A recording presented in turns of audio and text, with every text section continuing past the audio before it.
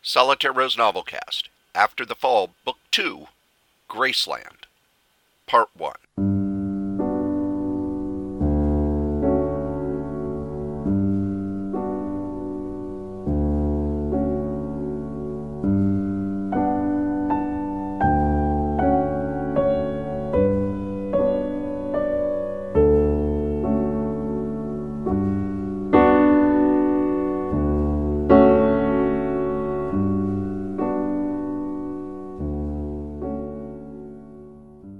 Here we are, kids. It's time for a new novel. Yes, we have finished 3 novels. We're about to start novel number 4, which is the second in the After the Fall series. After the Fall is a zombie novel series that I've been writing for, I don't want to say how long. I refuse to do the math. I've been doing it for a while. There are 5 novels so far in the series. This is novel number 2. It is called Graceland.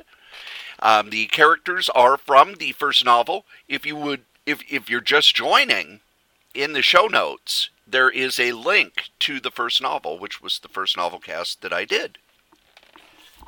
And people enjoyed it, so we're coming back for the second novel. As I said before, this is going to be coming out every 2 weeks. It starts this week. Usually it'll be on a Friday. This week it's on a Saturday due to my work schedule, but still it came out on time. Kinda. Okay. It's the first part, so whenever it starts is on time, right? Right? Anyway, for those of you who are just joining Novelcast, this is where I, Cory Strode, take the novels that I've written and turn them into audiobooks.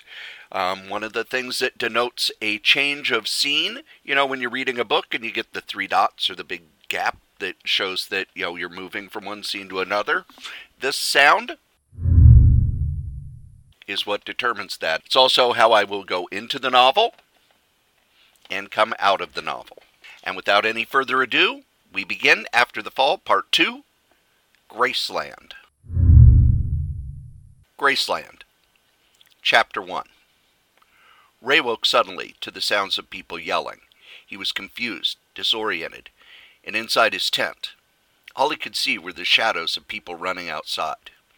The shadows flashed across the tent, illuminated by the flames. One of them was holding torches as they ran by.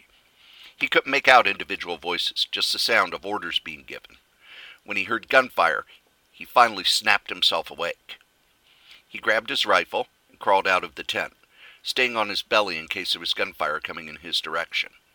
Army training kicked in, and he made himself as small a target as he could. He looked around as he got out of his tent, saw people running through the camp. To him, it seemed as if they were running toward the gunfire. At that point, he got up and joined the running people, hoping he could figure out what was going on before he was in its range.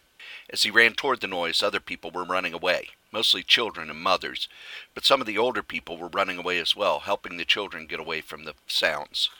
As he got to the other side of the camp, he could finally see enough to figure out what was going on. About 25 to 30 people were forming a line, firing into the woods. He made it up to the line and was finally able to see what they were shooting at. Zombies. The Walking Dead. They were coming out of the woods, slowly, shambling toward the line, not caring about the gunfire. Driven forward by some need to feed. Driven forward by the need to feed on the living. Driven forward by the need to feed on humans. Ray leveled his rifle and turned on the laser sight. While the others were simply emptying their guns into the approaching mass, Ray took his time and aimed directly for the center of the forehead of the nearest one and squeezed the trigger. The bullet hit the mark, causing the head to pop and spraying dark fluid as the body fell to the ground, lifeless once more. Ray shouted, "Aim for the head! Save your ammo and just aim for the head!" He didn't look to see if anyone was taking his advice as he aimed and dropped another of the oncoming zombies. He fired quickly, deliberately, mechanically, aiming, squeezing, checking, and moving on. The crowd of the oncoming zombies seemed to thin, and as he dropped one that was less than 20 yards away, he heard a scream on his left. He looked. One of the zombies had come through the dark and had grabbed one of the people, shooting. "God damn it, keep shooting," Ray yelled as he dropped his rifle and ran toward the screaming man. He made sure he was behind the line of fire as he ran. The sound of gunfire was ringing in his ears, and the flickering light of the fires behind him made it hard to see. When he got to the man, he was on the ground with the zombie over him. The man had his gun blocking the zombie's mouth, holding it off as he fought to get away from it. The zombie itself was hard to see, but Ray could see it was wearing a jacket over some kind of t-shirt and big baggy pants. Ray grabbed the jacket and pulled, trying to get the zombie to give up its grip, but it was strong and didn't move. The man on the ground was screaming, "Get it off me!" and using all his strength to keep the rifle in the zombie's mouth. He gripped each side of the gun and used it like a horse bridle to keep the zombie's mouth away from him, but his strength was giving out. The zombie was shaking its head back and forth, ramming down on the metal gun barrel, trying to get the man to give up his grip, and Ray could tell that it wouldn't last long. He gave up trying to pull the zombie off and took a step back. "Help me!" the man screamed, watching Ray take a couple of steps away from the scene, but Ray ignored him. Ray then ran at the two of them, getting enough momentum that when he slammed into the zombie, he was able to knock it off the prone man. It rolled a couple of feet away, and the gun that the man was holding slipped from his grip and was laying on the ground. Ray, reacting with practiced reflexes, grabbed the rifle and aimed. The zombie started to get up, its body making horrible cracking sounds as it did.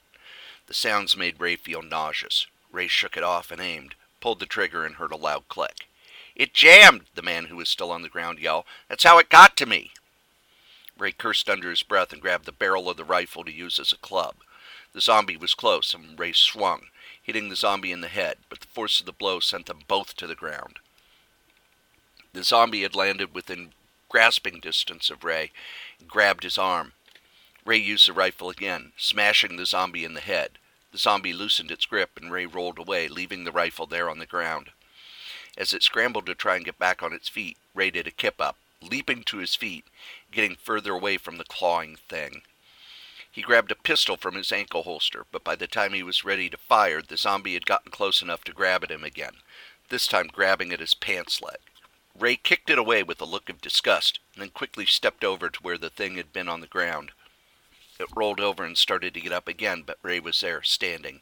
He put a booted foot on the thing's chest. As it struggled to try and grab his foot, Ray carefully aimed and fired a single shot right into the zombie's forehead, stopping it. Finally able to pay attention to what was going on around him, he realized that the other gunfire had stopped. The campfire and a few torches dimly illuminated the area, and Ray scanned the perimeter. He saw that there was no more movement from the woods, and he turned his attention to the man who was laying on the ground. In the darkness, Ray could tell two things. First, the man was no more than just a kid. And two, that his head was covered with a dark fluid. Ray aimed his gun at the young man and said, "Did it bite you?" The kid looked confused, then put a hand on his forehead. He pulled it away slowly, realizing it was slick with blood. His eyes widened in terror as Ray said again, this time more forcefully, "Did it bite you?" He paused and then yelled, "Answer me, goddammit, or I'll shoot you right here." "No!" the kid screamed. "No! I don't know. It didn't bite me, but..." The kid was in shock, his whole body trembling, and Ray kept his gun out as he went over to him. He kept the gun aimed squarely at the kid's head and said, "Put your hands behind your back and don't move or I'll blow you away." One of the others who'd been there shooting the zombies called over, "What's going on?" "Stay back," Ray yelled. "He's covered in blood. He might have gotten bit." "I wasn't bit. I swear to God I wasn't bit. I had my gun in its mouth," the kid said, starting to cry. "Wrong way to put a gun in a zombie's mouth," Ray said, voice dripping with sarcasm. "Going to examine you for open wounds. Pray you don't have any." The kid didn't move as Ray ran his hands over the kid's head. The clothing he was wearing wasn't torn, so if there was an open wound it would have to be either the head or the hands. He did a check of the head. It had a lot of blood on it, but there were no open wounds. The hands were then checked, and again they were slick with blood, but no wounds that he could detect. "Somebody get me a torch over here," Ray yelled. One of the other men who'd been shooting ran over quickly. Ray grabbed the torch from him and checked the kid over one more time. It was hard to tell with all the blood, but the kid couldn't have been more than 16, and his sandy blonde hair was completely blood red. red, not black, Ray thought. The zombie's blood turned black after a few months. Side effect of not needing it to move oxygen around the body anymore, or so one of the scientists in the army had told him. He talked to them a lot when he had overnight guard duty in the labs, and he asked a lot of questions of the scientists so that he would know what kind of enemy he was facing. The man who brought him the torch said, "What is it?" "Can't find any wounds on this kid," Ray said. "I'm Tommy," the kid said in a state of shock. "On Tommy," Ray corrected himself. "So this blood either came from someone else on the line or from the zombie." Ray looked at where everyone was, gathering up the fallen zombies and putting them on a big pile. They were getting ready to burn them, the only way to really dispose of bodies anymore.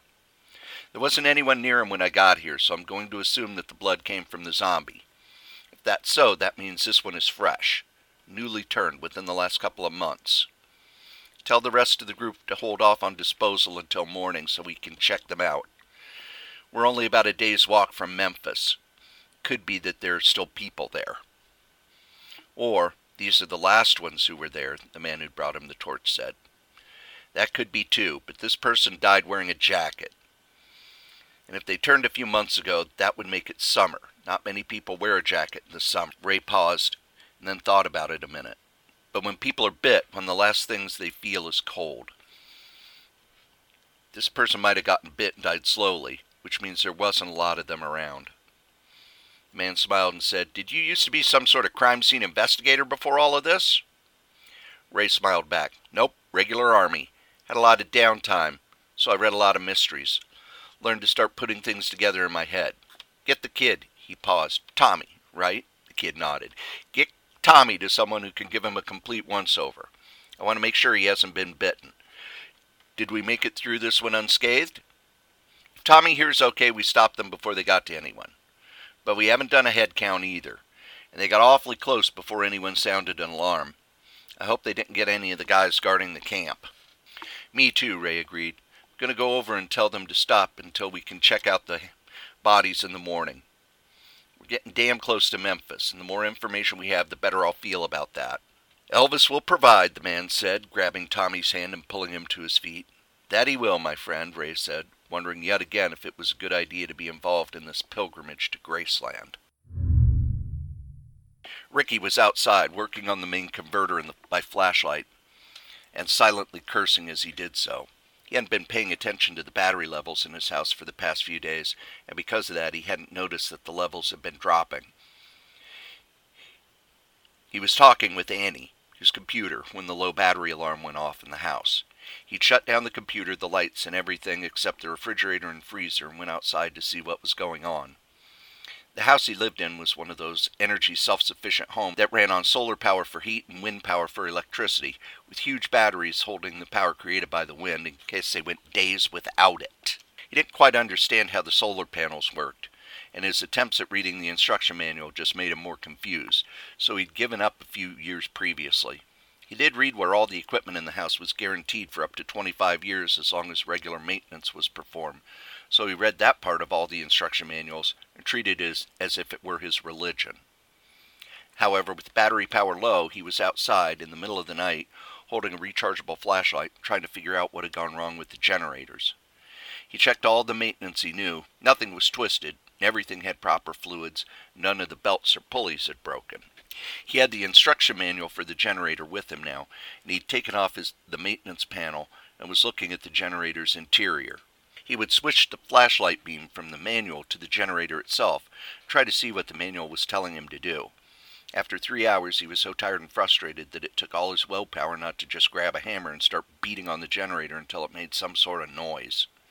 The chill of the late October air bit into his hands, and he could feel them starting to cramp up as he would use a screwdriver to take off another protection plate, check a hose or a connection, validate that it was where it was supposed to be, and then put it back on. As the first light of morning started streaming into the small building that the equipment was kept in, away from the house, Ricky at first was happy he wouldn't have to use the flashlight anymore and run down its batteries. Then the fact that he'd been up for over 30 hours hit him.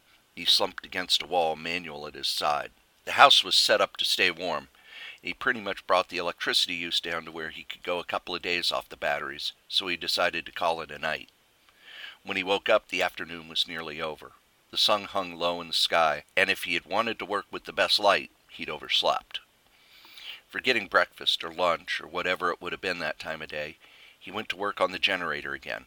For the final hours of light, he went through the troubleshooting guide, attempted to see what was wrong to the best of his knowledge.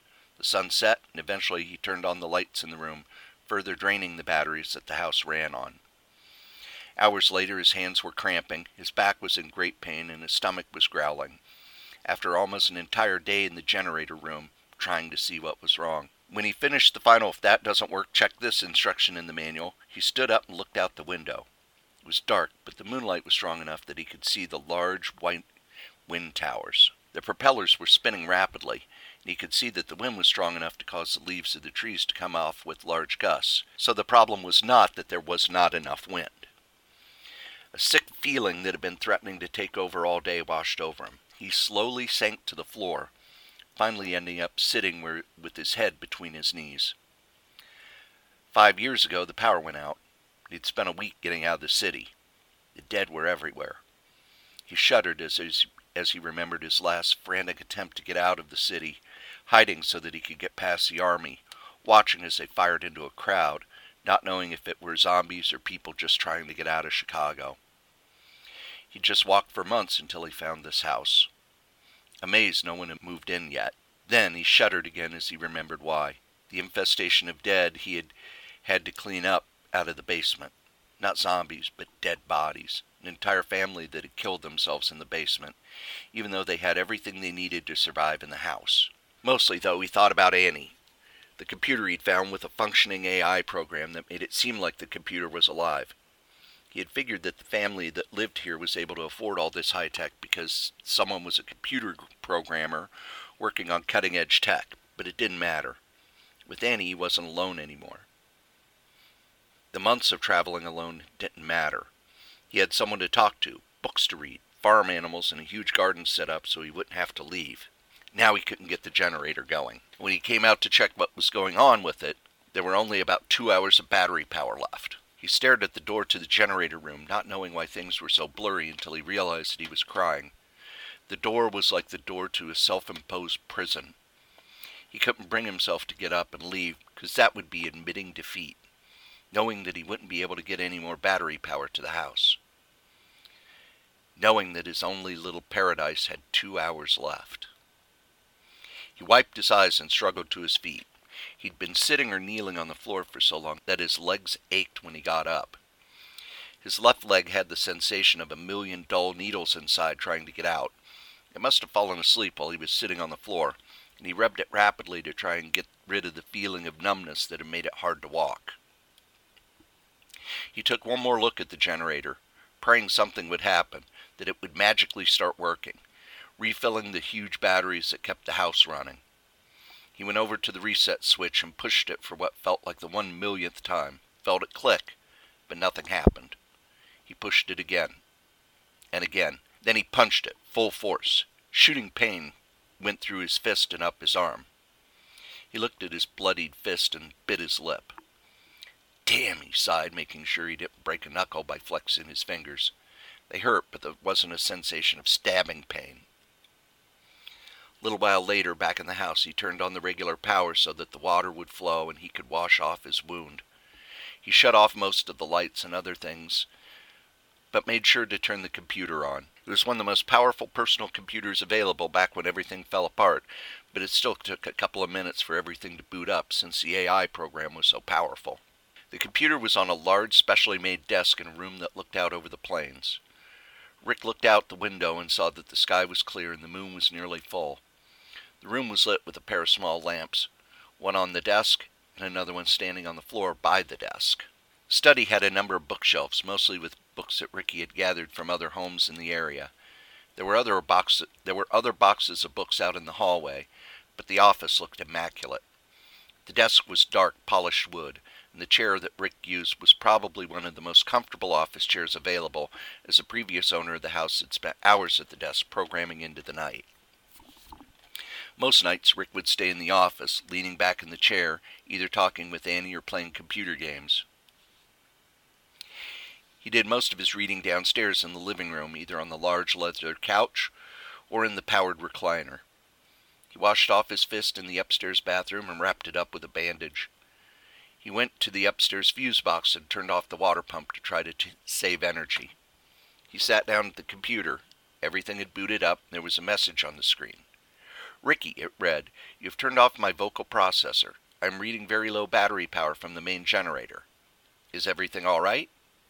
"No, Annie, it isn't," he typed. "I see that things in the house have been turned off for a day." "Yes," he typed. "I was out in the generator building seeing if I could get the problem fixed, and—" He stopped typing. Talking to Annie this way made the program seem more human, as if it was a distant friend he was having an instant message chat with, instead of this massive hard drive of a computer in this house. "And you could not," the program finished for him. "I ran a diagnostic on the generator when the system booted up, and it was clear that there was not much battery power." "I didn't know you could do that," he typed. "You did not ask." Ricky smiled at that and started to type again. "Can you tell what is wrong with the generator?" "Yes, and I am afraid I have bad news for you. The housing for the main fan has cracked, causing the main fan mechanism to shatter internally. New parts will have to be found, and the generator will have to be rebuilt. You will have to call a professional repairman or buy a new unit, which is impossible if the situation is as dire as it seems." He sat at the keyboard, thinking, taking his time before typing. "Quite dire. We haven't had anyone travel by the house in months, and the only contact I've made is on the radio to an army man who's met up with a bunch of people who are on a trek to Graceland of all places." "I see," the screen slowly typed out. "So there will be no repairman available, and the batteries will run out of power in 2 hours and 21 minutes at the current rate of depletion." "I'm afraid so. You should turn off all non-essential devices. Diagnostics show that the solar panel system is still functional, so the house will remain heated and will be a suitable shelter. It will just not be as convenient. And you'll be gone." "Incorrect," the screen showed. "The computer will turn off, and as long as there is no damage to the hard drive, nothing for me will change. The most human way to describe it would be as if I were in a coma. I will not know about the passing of time, and I will be able to be booted up as soon as you find a proper power source." "What if there isn't one?" "As long as the computer's parts don't degrade, I can be turned on in up to—" The screen paused for a moment and then started again. "Over 50 years, according to my internal information." Ricky sat and stared at the screen, unable to type. He knew that this should not be a big deal. It was just a computer program. It didn't have a soul, and it was just a simulated personality. But it was the only personality he'd really known for the past 4 years, since he'd stopped traveling with the Marauders. There had been people coming through the place stopping for food and shelter, but they were always on their way somewhere. Annie was the only one he'd talked to for any length of time for so long. He didn't even know if he could carry on a conversation with a real person. "You have not typed anything for over 2 minutes. Are you all right?" popped up on the screen. "Yes," he typed. "I'm just trying to sort through all of this in my mind. It's like we were saying goodbye." "I see," the screen flashed back. Ricky knew that was one of the quirks of the program. Whenever he would relate anything emotional, it would take longer for Annie to reply, and she would say, "I see," as if she were a therapist, getting him to talk longer. When he didn't, the screen flashed a new message. "It's not really goodbye. You may find another generator. Before I lost contact with the outside network, there were replacement generators in these areas." And with that, a map of the region popped up on the screen with green indicators for where they were located. The nearest was over 150 miles away, and with the size of the equipment, it might as well have been in China.